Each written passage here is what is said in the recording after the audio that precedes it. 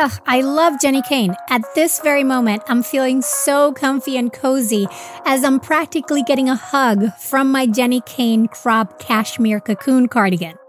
I am enjoying this sweater so much that I've been living in it all spring long.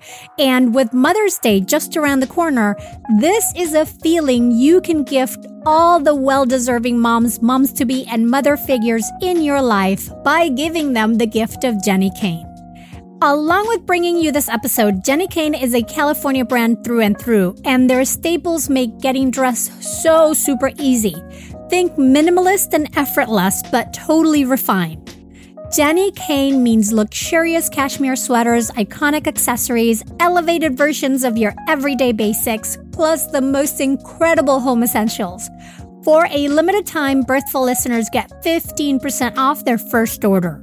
Go to jennikayne.com and use the code BIRTHFUL15 to get 15% off and support the show. Jenni Kayne is known for their quintessential sweaters, with their cotton collection providing you with the perfect everyday pieces as the days get warmer. But they also have gorgeous sundresses in a variety of silhouettes for any occasion and spectacular sandals to go along with them. Find the perfect Mother's Day gift or curate your new spring go-tos at jennikayne.com. Birthful listeners get 15% off your first order when you use the code BIRTHFUL15 at checkout. That's 15% off your first order at jennikayne.com, promo code BIRTHFUL15. Get yourself and the mothers in your life the gift of Jenni Kayne. Pregnancy and postpartum are some of the most nutritionally demanding times of your life, which makes sense because you're basically acting as your baby's pantry while pregnant or nursing. That's why the quality of your prenatal supplements is so vitally important. Hands down, the one I recommend is Needed. So I'm thrilled to say that if you use the code BIRTHFUL at thisisneeded.com, you can get 20% off your first month of Needed products. Needed is the #1 nutrition brand recommended and used by me and over 4,000 practitioners, from nutritionists to midwives, functional medicine doctors, and OBGYNs. Needed is for anyone trying to conceive, pregnant, postpartum, and really, this is goodness you can use even before and beyond the perinatal years. Along with prenatals, Needed offers premium supplements for every stage, from egg quality support to a lactation support plan, a stress and sleep support plan, and a gut health plan. In fact, I've had clients rave about Needed's pre- and probiotic formula, saying how much better it made them feel compared to their usual probiotics. And to me, Needed's hydration support packets, which only have ingredients you can pronounce, are a must in any doula or hospital bag. Also, Needed's Prenatal Multi is available in capsules and easy-to-take vanilla powder for those with nausea or pill fatigue. Head over to thisisneeded.com and use the code BIRTHFUL for 20% off your first month of Needed products. That's thisisneeded.com and use the code BIRTHFUL for 20% off your first month of Needed products. Hey, Adriana here. I wanted to let you know that starting this week, we'll be going back to our older format of 1 episode per week so that we can start easing into the summer and you can have more time catching up and going through our fabulous Birthful library. Happy listening. Welcome to Birthful, Mighty Parent or Parent-to-Be. I'm Adriana Lozada, and to continue with our Care Provider series, today we're going to go deeper into what to look for in a provider so that you can build your fabulous birth team. Now, in the first episode of this series with Robin Elise Weiss, we touched upon the importance of having a provider who you trust and how that trust needs to not only go both ways, but also be renewed throughout your pregnancy and birth. In short, you need a provider who aligns with your wishes, not just at the start of your pregnancy, but one who's going to collaborate with you as circumstances arise, and even if you change your mind along the way. So how do you find that? To figure it out, today I'm going to be talking with Dr. Brad Boots-Taylor, who tapped into his more than 30 years of academic and clinical experience as an OBGYN and maternal fetal medicine specialist to write his book titled Shared Decision Making: Bring Birth Back into the Hands of Mothers. During the episode, we're going to discuss why shared decision-making is so vital and talk about Dr. Boots-Taylor's B-score, which he created to help determine if your care provider practices shared decision-making, as well as some of the questions that inform that B-score, and also why no one should ever roll their eyes at your birth plan. You're listening to Birthful, here to inform your intuition. Tell us a little bit about yourself. Like, how long have you been supporting birthing families? Well, I did my first birth as a medical student in 1987, and it was at the end of my third year of medical school, and that kind of brought it all together. So that after that first birth experience, I went on to residency in obstetrics and gynecology. Then I did a fellowship in maternal fetal medicine, which helps, I think, crystallize some of the scientific concepts behind obstetrics and maternity. And thereby you can have conversations with people about various aspects of things based on evidence and science as opposed to preferences.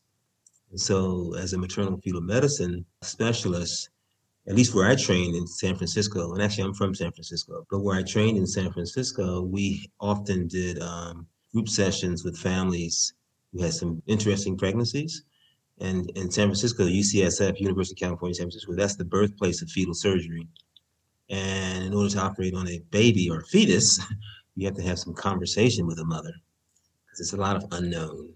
And in those conversations and counseling sessions, it included a variety of individuals, such as ethicists, sociologists, pediatricians, geneticists, along with the other usual suspects, obstetricians and midwives, because you really had to bridge a gap for families who were trying to do all that they could for their babies with some unknown technology, which is surgery on a fetus and putting it back inside the womb. So it is through that fellowship training that I got a good sense of how to convey information and share in the decision-making with families and mothers. And so then fast forward, I did maternal fetal medicine as an assistant professor in New York City at Beth Israel Medical Center, in a Hasidic Jewish community, by the way, that had a lot of grand multiparous moms who had 5 and 10 babies. So you can do a lot of different things, breaches, vaginal twins, and everything. And it was all normalized, more importantly. So teaching residents in that environment just allowed me to appreciate obstetrics and maternity as having a lot of variations on normal that kind of guides you in how to respond to it. Fast forward from that, I spent about 13 years doing no births, zero. As an MFM specialist, you get the chance to pontificate and spew out papers and make recommendations for vaginal breaches and all that stuff. But I come to realize after a while that there weren't many obstetricians necessarily adhering to those recommendations, even if it came from the American College of OBGYN, as far as supporting VBACs and things like that. So what prompted me to get back into the birth world was seeing that moms weren't having conversations about choices, about the scientific evidence, and that it was more so driven by the provider's preference. And that provider could be midwife, by the way, or obstetrician. So even though a mom may come to that situation with an idea or maybe even a little understanding of what their preferences are or their birth plan, it truly was the provider who directed what that birth plan was going to be. So that's where that kind of came in. That's how I got to this space. So yeah, and I really appreciate how diverse and varied that process has been for you and has afforded you the opportunity to see highly medicalized, very interventive birth, and then lots of very hands-off birth, and understand that at any point of the spectrum, you can have a birth where the person doing the birthing is at the center of it, and sort of it's a collaborative process. and respectful process, which, yeah, as you say, we don't get to see that often. And you have a book called Shared Decision Making, Bringing Birth Back into the Hands of Mothers. So why don't you tell us a little bit more of what is shared decision making? It's hopefully a very straightforward, intuitively comfortable phrase, meaning that when you are in other arenas of your life, say going to a restaurant or going to purchase a car or buying a refrigerator, you're sharing information. And then you're making some choices about whether I should have rice or pudding or buy a car, not a car, refrigerator. So you do it all the time, actually. But when you enter into the realm of maternity and birth, you no longer are sharing in the information. You're almost being told and directed what to do. So shared decision making in and of itself is trying to appeal to an intuitive process that mothers go through daily. I always say mothers shouldn't have to have a PhD in birth in order to ask the right question. Actually, your provider should be able to bring that out of you, what those questions are, and to be able to share in the information in a balanced, respectful way such that you can make the appropriate choices for you. So shared decision making is truly trying to bring some balance to that relationship in maternity. Now, I described something called a B score, where there are 9 very simple low ball questions that a mother should be able to ask their provider. And the questions are as simple as, do you believe in ACOG recommendations, especially if they support VBAC? Do you support childbirth workers such as doulas or not? Do you feel yourself having balanced and respectful conversations? So the 9 questions along that framework, and they're given a grade of 10 points apiece. And you can get 90% if you and your provider are in alignment. So if you're at a 90% alignment in your understanding of the processes that you may be going through, then you know when things occur that you could never plan for, such as maybe when the baby's in a breech position, or maybe you develop cholestasis in pregnancy, which is a lot of itching at the end, that kind of thing. You can have conversations about that and what the options are. And if you're at a 10 to 20% alignment, when you evaluate your team, then you know as you go through the pregnancy, especially into the birth, there's going to be some friction points. You may be asking for delayed cord pulsation, 30 seconds even, but your provider may not even have an inkling what that's about and want to cut the cord right away. So already there's a friction point. So if you can get into alignment with your birth team, then you can enhance or apply a shared decision-making model to your care. And it's more so to make sure that mothers shouldn't have to study everything, read everything, have 3 doulas, be up on their game, ask the right questions all the time, but understand that your provider can help guide you through that process. So that'll make a mom more empowered and make the process healthier. Because doing all those things, taking the childbirth education class, having the doula, those things won't, quote unquote, buy you the birth experience you want. I mean, there's no guarantees in birth whatsoever, but things like delayed cord clamping or the pulsation, those are things that you can, to an extent, have more say in. But the one thing I'll say to that, though, is to go to that point of delayed cord pulsation, you may not think anything of it. The mother's like, hey, I got other things to think about. And then somewhere down the road, you're thinking, oh, maybe I should have a lotus birth. Mm-hmm. Because my cousin had one. If you are not in alignment with your provider, when you mention lotus birth or delayed cord pulsation, there's going to be an interesting exchange. For listeners who don't know what a lotus birth is, can you explain it? Yeah, sure. It's a beautiful thing, I will say. Having said that, it's where the umbilical cord is not clamped and cut. So after the baby's born, you let it pulsate until it's not pulsating anymore. It's usually about 10, 15 minutes. And then the placenta is delivered with the umbilical cord attached to the baby. And a true lotus birth is actually to let the cord kind of involute and dry up and break off on its own. That takes about 10 to 14 days. You can put herbs and decrease certain aromas, if you will. Or right at that time, you can cut the cord because the placenta and the cord and the baby have been delivered together.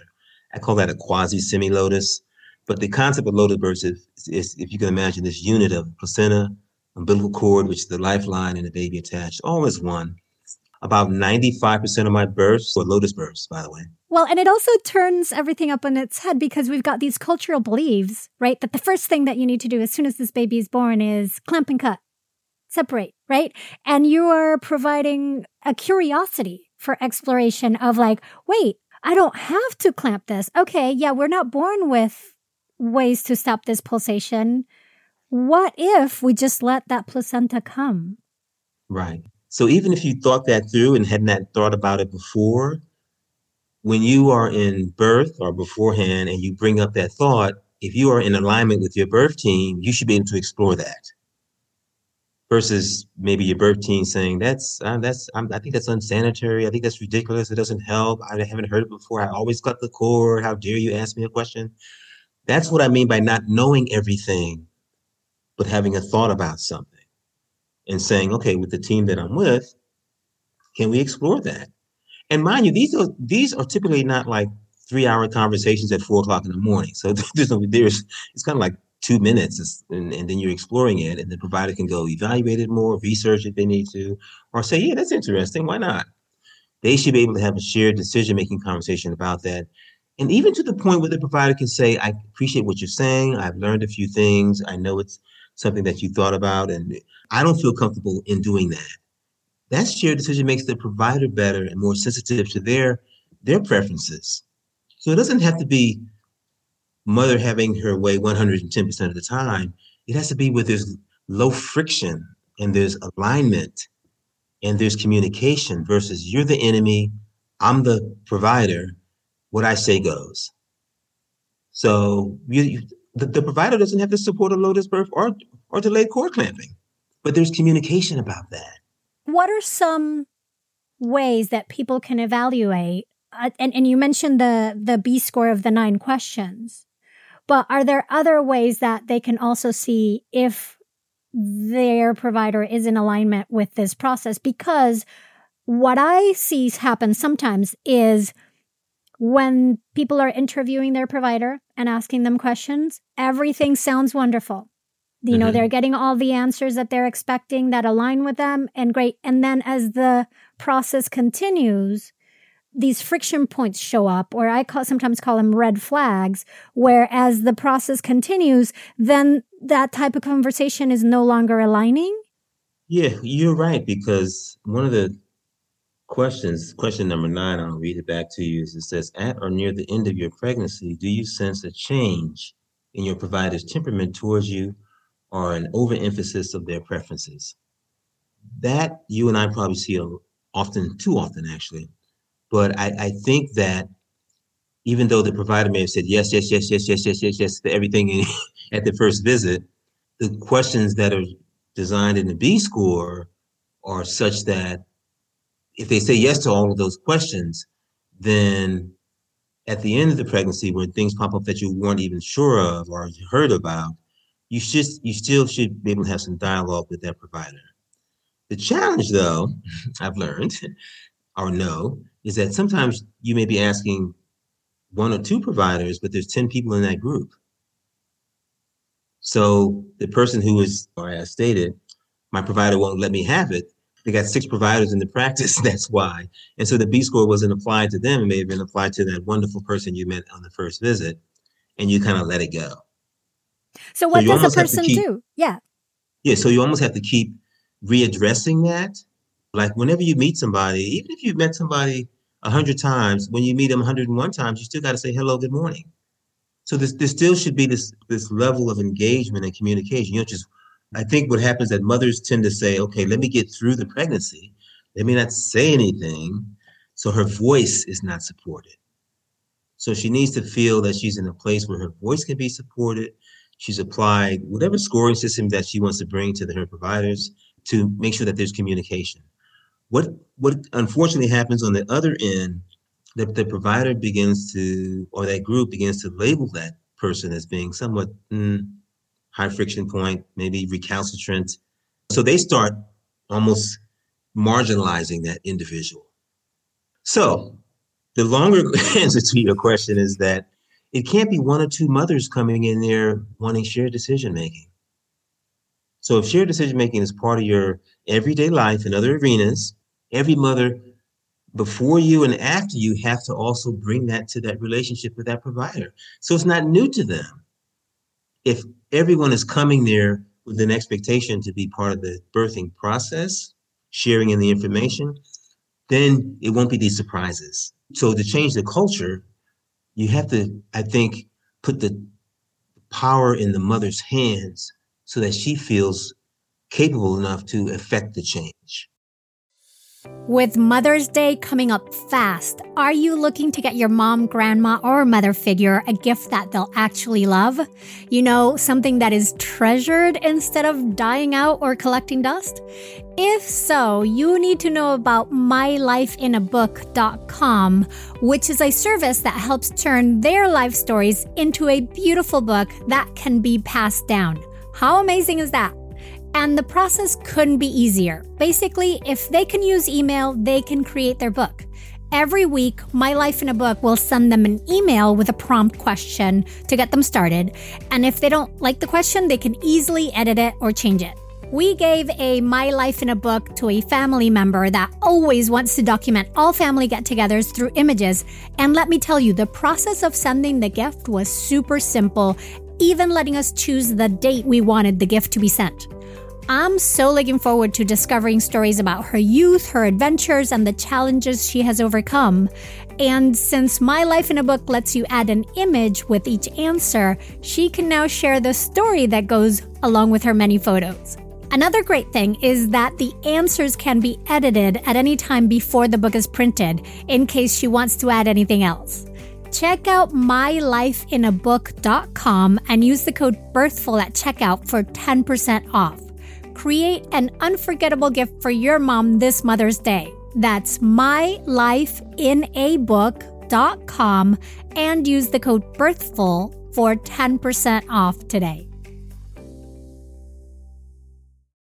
Today's episode is sponsored by Acorns, and sometimes I find that investing gets put off because it doesn't seem urgent or because with our busy lives, we may not have the time to research and manage said investments. Which is why I so appreciate that Acorns makes it easy to start automatically saving and investing for your future, and that you don't need a lot of money or expertise to invest with Acorns. In fact, you can get started with just your spare change. So, for example, I take advantage of Acorn's Roundup feature where they round up the purchase amounts I make in my linked account to the nearest dollar, and then they automatically transfer that to my Invest account portfolio. Also, Acorns can recommend an expert-built portfolio that fits you and your money goals, then automatically invests your money for you. For me, that's easy peasy investing. Head to acorns.com/birthful or download the Acorns app to start saving and investing for your future today.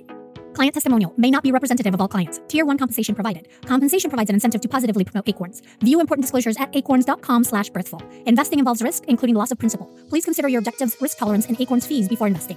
Acorns Advisors LLC Acorns is an SEC-registered investment advisor. Brokerage services are provided to clients of Acorns by Acorn Securities LLC. Member FINRA SIPC. For more information, visit acorns.com. And so for that one person that's going in and speaking to their provider today and is feeling like there's friction points, there's red flags, that the conversation is changing, that they're not getting shared decision making, what can they do? Because I do hear what you're saying about together we can all change the culture. And I get excited. I know we have an uphill battle, but at the same time, I've seen the change of doulas, and that's consumer driven, right? But so that person going into their provider today and not receiving shared decision-making care, what can they do? So it's going to be chipping away at something. That individual may not get what they need, but it'll wear down or build up the provider. The challenge that I see is the mother who's traumatized, who doesn't even know if she's making a change or not. But if she maintains her voice, she can make it better for somebody else. And then collectively, the collective will and economics, I'm afraid, will change it. And I also want to give that person permission to decide whether they're going to chip away at that specific provider or they're going to say, listen, I fought my fight, but this is too much for me, and I'm going to change and find a different provider that will support this. And in that walking away, you're also making a stand and a statement. I agree. You are making a stand and a statement, but that gap is filled with a lot of other people. She's telling that provider, that group, hey, listen, not me. I'm not going to do this. But when it's one or two people, the provider probably doesn't even miss the conversation. Glad the pain body is gone. I don't have to deal with delayed cord pulsation. So I think when it's one or two, it's good for that mom individually to have that power to do it. But a mom has to feel empowered enough in mass to make that provider group change. And that way you'll see people do breech births, VBACs without questioning it, lotus birth if you need to, have doulas. I think there's a picture in my book about an OB who has a placard at his front desk when you sign in. It says, if you have a doula, and I'm paraphrasing now, you need not be part of this practice. I want to be able to have a better relationship with you. That provider is telling them what their B score is, basically. I saw it in your book, and I also cringed a little bit. But yeah, it's loud and clear. It's loud and clear of what type of service that provider is providing. So imagine if every mom in that waiting room came in there and said, I want a doula. I don't have a doula, but I respect doulas. I think it should be part of the options for mothers to have it. That provider would take that placard down. But the voices have to be repetitive. Yeah. So then, I mean, my questions are all related. It's about all these things that culturally we tend to view as quote unquote high risk. And a lot of providers are reluctant to do them, like you've been mentioning, VBACs, breech births, twins, going past... Basically birth. Just birth, right? Going past 42 weeks, water birth. Being over age 35. All of these things are considered high risk, and then it vegetarian. I'm serious. Okay, hold up. How are you seeing being vegetarian as a high risk? And not you personally. No, I'm saying, not me personally, but they're saying, you may have low iron and you need to have your diet fortified with red meat and da-da-da-da. So being a vegetarian is why your iron is low. And then Mama's thinking about her sensibility. She's been a vegetarian for 25 years. Now she's thinking about her core principles, herself. Has she not been jeopardizing her baby's existence? Baby's fine, everything's beautiful. But now she's doubting herself to be a mother. And then with that said, the provider can now say, now let me orchestrate how this is going to end a little better.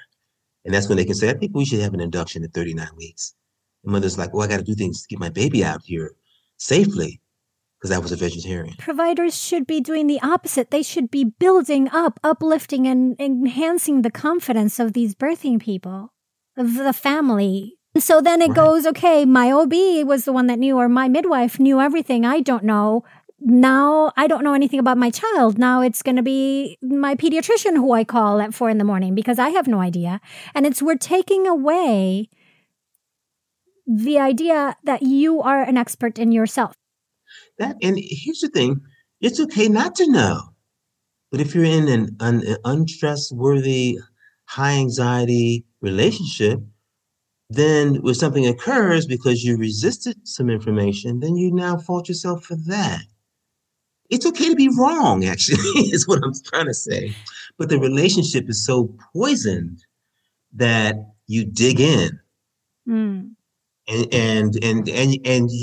to say it, you have to dig in because you heard that your cousin got an emergency C-section for no reason. You heard that everyone's induced at that hospital. This person, so you end up digging into your sensibility with what you feel comfortable with, and intuitively things could be fine.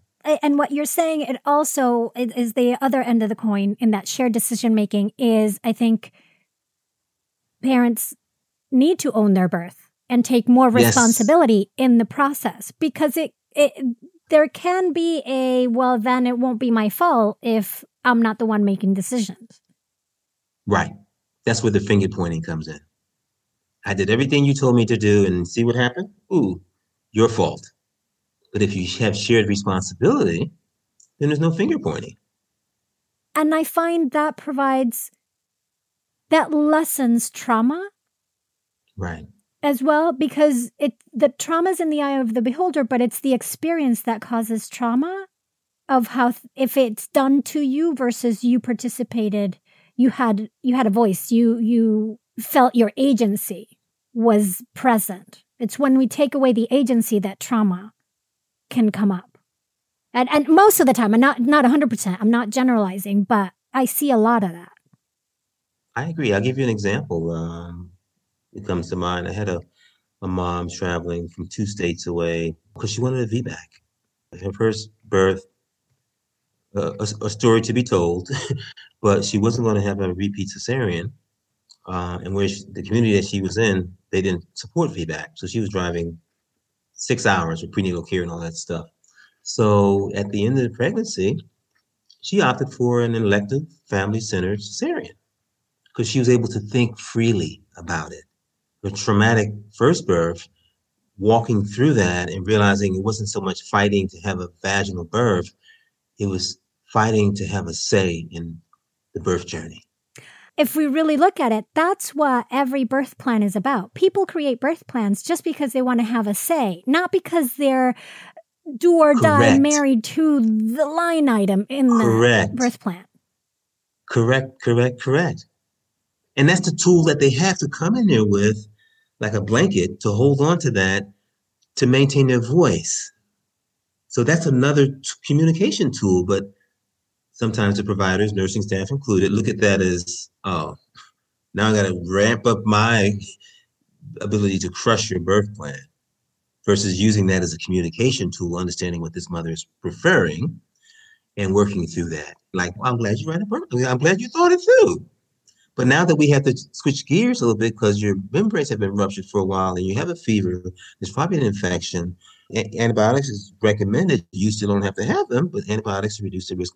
So that's how it should work with the birth plan. Right. Understanding that it's just trying to provide some context and they're just trying to tell you who they are so you can see them and listen to them. Yeah. So you do family-centered cesareans. Can you walk us through what that looks like? Yeah, I'll describe it briefly and give you some context with that. So a family-centered cesarean doesn't have to be planned. It could be during the course of labor. Labor has stalled, if you will, or you need to proceed to the OR. You can walk to the operating room, by the way, so there's a sense of mobility with that. In the operating room, I put a mirror up so that mom can see the baby coming from her abdomen. She can actually see the birth and witness it. Oftentimes I hear that I had a baby, I think, and they brought the baby and showed it to me for 2 seconds. It was all wrapped up in a blanket and they took it away. So I want the mother to see the baby coming from her body. There is that visual connection that it has occurred. Her arms also are not restrained. And when the baby is born, I let the cord pulse for about 60 seconds. And I tell mom it's still pulsing and she can see the baby in the mirror and see the goo goo gagas and all that stuff. And then we'll clamp the cord and let the pediatric team examine the baby for about 5 minutes. The birth partner can go over and see the baby. They stay in the room. And then the baby's brought back to the mother for skin to skin. And they can do breastfeeding in the operating room. They can just do skin to skin, take pictures and all that stuff. So I make it such that it's a birth as opposed to we need to get this baby out and save it. With that said, I'll do a family-centered cesarean with an emergency C-section because you're doing the surgery. It's not like you're still doing it. So, and once the baby's born, if it needs to be managed differently, then the pediatrician can do that. But oftentimes the baby's kind of vigorous at birth. Like, And so I try to make it a birth experience. So the one more piece to the family-centered to add to it is that I will close the skin with a suture, no staples. And I want mom, when she sees that incision, sees a nice thin line. So what she can say to herself in the whole process of this family-centered cesarean is that she had a birth. She didn't have a failed vaginal delivery. She didn't have an elective cesarean. She actually had a surgical birth.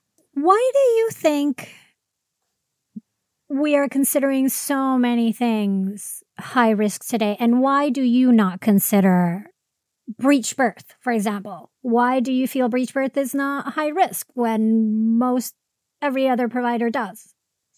I mean, science supports the fact that breech is a variation of normal. So science supports that if a breech presentation meets certain criteria, it is reasonable and safe to support vaginal breech birth. That's what science supports. So Then you have providers who may say, I've never seen a breech birth. I never heard of a breech being born vaginally. How can it even happen on planet Earth? So therefore, it must be high risk, despite the American College of OBGYN saying about 90% of breeches can be supported for vaginal birth. Because there's certain criteria, and it's very straightforward. So there's scientific evidence to support a mom laboring to have a vaginal breech. It's written. The provider is able to throw a label on that and get the mom to do something that she hasn't maybe thought about. It's more probably of comfort. I'm going to say there's some ignorance on the provider's part, meaning they have never had the experience, not ignorant as in totally ignorant of things, but not having the experience to do it. Having not seen it, then they will default to their preferences. And it's easy to call it high risk just to wrap it up in a couple words, as opposed to trying to explain, I'm not comfortable with supporting breech. I know it's supported scientifically. In our group, we don't support vaginal breech birth. Therefore, we would recommend a cesarean section.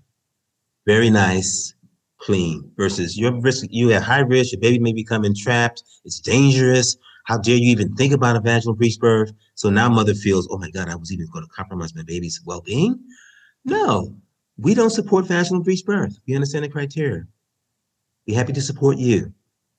And that's the same sentence saying that we don't do breeches. But I wish they would be honest like that. Right. I wish they would not, they just say that's something we don't do instead of, how dare you even consider this? Right. You don't want to hurt your baby. Who would ever answer the question, you don't want to hurt your baby, do you? Saying yes. Like nobody. Correct. You wouldn't, and it's the same thing with going over your due date. You wouldn't want to hurt your baby, would you? But I'm only 40 weeks and 2 days. I may be just 39 to be honest. But I'm only 40 weeks and 2 days. You wouldn't want to hurt your baby, would you?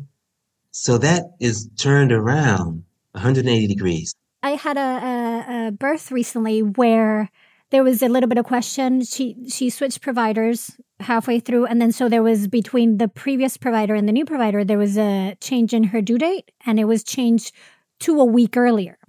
Right. And then they were going in because, to get more monitoring during the end and the non-stress test. The baby didn't seem too reactive and they were concerned. And so she's suddenly in a high stress situation of, quote unquote, was supposed to be 1 week past her due date. Right. But now there's an alarm and I might be having to have an induction and have my baby today. And so they went and they monitored it and it was fine. And when the nurse asked, well, when is your due date? The mom was in the bathroom, actually. She asked the dad and the dad said, well, we have questions about that because it used to be this and now it's this. And then the tech last time said it might be this. So we are not sure. And it got clarified and they gave her the new that day due date of the week early, that she wasn't 41 weeks, that she was suddenly today 40 weeks. And the care changed completely. 100%. And then she was able to see how much that due date meant nothing. Right. And that energy level changed 110%. She didn't feel like she was threatening her baby's existence. She didn't feel she was challenging the medical establishment. She didn't feel that she was being selfish. She didn't feel... But all the anxiety we had to deal with and work through during that week was so unnecessary. Right. So how do we change? I know we've talked, like the question I keep coming back is how do we change that? And we've answered this by trying to really get the word out there about the importance of share decision-making and demanding from care providers differently. One of the goals is to make the providers better. The providers have to receive it though. Mm-hmm.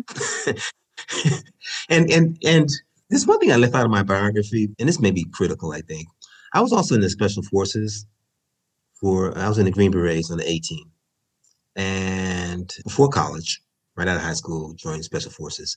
And in that, you learn to develop a risk tolerance of things based on facts. And as a team, 12 people on a team, everybody relied on each other. Your risk tolerances allowed you to get through crises, dealing with reality, basically. So as someone who's had indoctrinated into my core, add to that the maternal fetal medicine specialty, and then add to that understanding, I think, science behind obstetrics, I don't view things as, oh my God, I've never heard of this. This is a risk factor. If there's plenty of papers about vaginal breech birth, there's enough to fill up a vault, basically. I look at the facts, and then where is mom's temperament and disposition? I have many moms come to me with breech who opt for cesarean, by the way. We have a conversation, we go through it, and they said, you obviously are comfortable, Dr. Bustillo, with it, but I'm not comfortable with it. So being in with that background in the special forces, I'm able to look at information kind of objectively, but yet add a touch of humanity to it. So to my fault, I try to have a balanced, respectful conversation with people and then let them walk through what their choices are. And can that be passed on to other providers? I'm not sure. So that's why one of the goals of the book is for the mother to make the providers better. And not just one or two of you guys at a time. I mean, you may do 20 births a year yourself. It can't be 20 births a year between you and I. It has to be tens of thousands saying that we should have doula support. Yes. So, and the question that I forgot to ask you about the late transfer in 39 weeks. Oh, yeah. So about that one, it's my question there is, how are you able to create trust at such a late transfer? Sure. Great question. What I tell the moms who are having that, and some of these are phone calls, by the way, to save them a trip. I tell them, you're probably not transferring to talk about the nice wallpaper we have in the office. When you transfer or talking about it, I know it's your partner. The grandmothers are a little bit concerned, your best friends, your coworkers, even you're staring at the ceiling at midnight. Am I being selfish? Am I just over-exaggerating my needs? So when the mom is talking about transferring, this is some very serious psychosocial dynamics going on. So I break the ice on that level. And then they realize, oh, I'm not just transferring because Dr. Bustillo can do a breech. They're transferring because of everything that's happened to force the transfer. So and then I also tell mothers, you should be able to go back to your provider today, tomorrow, next week, and have a conversation with them. And if they cannot now have that conversation after we've had our conversation, then you probably need to seek a different place to have your birth, where you feel safest. I tell them, you're getting your voice back. That's why you're considering a transfer. But the people you with may not let you have your voice. And so the ability to establish trust is the ability to have a conversation. I mean, you have it when you go to the restaurant. You don't know the waiter. What do you recommend? Oh, I recommend the fish. Okay, seems reasonable. Okay, trust you. I'll have the fish.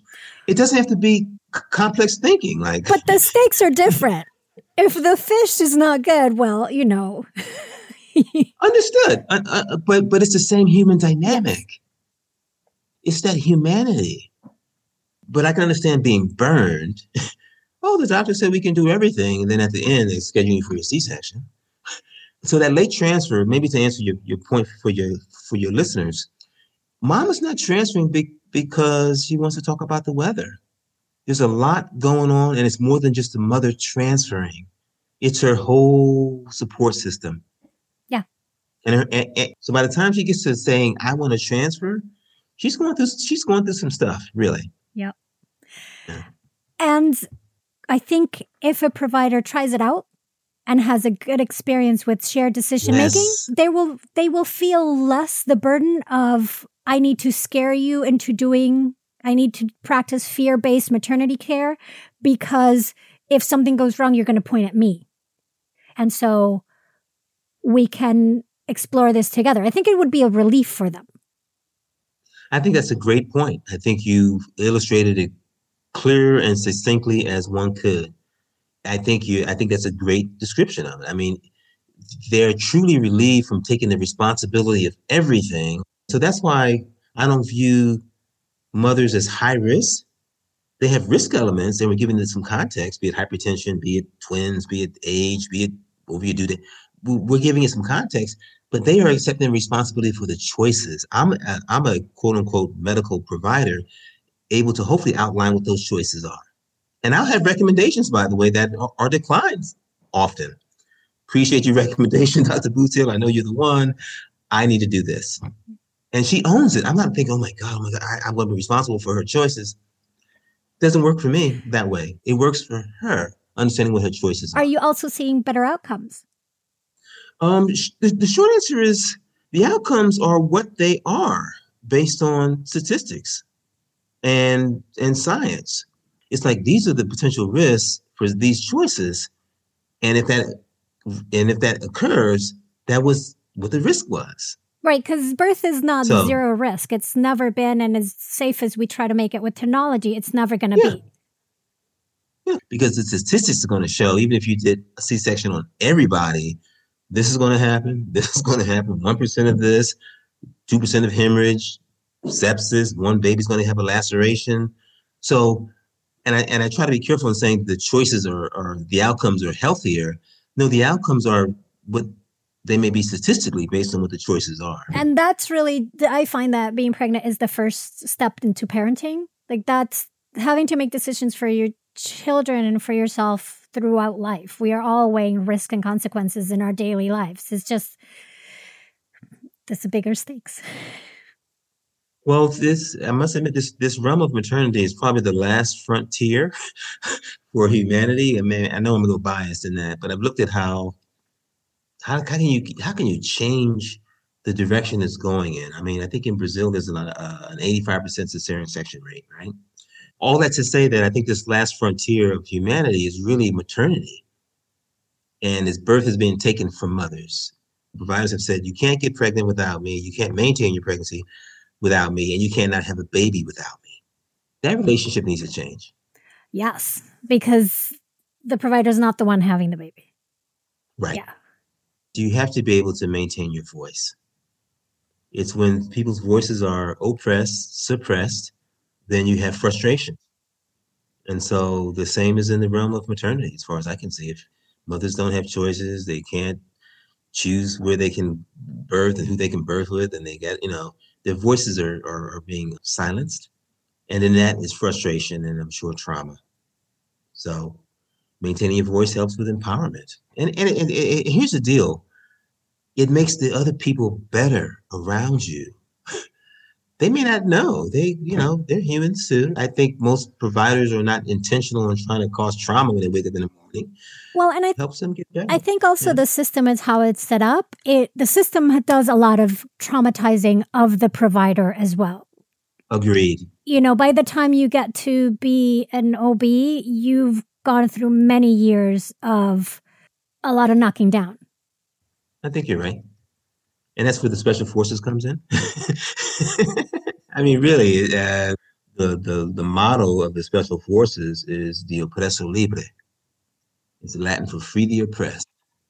And so maternity is becoming that next battleground. Thank you so much for such a good conversation. No problem. No problem.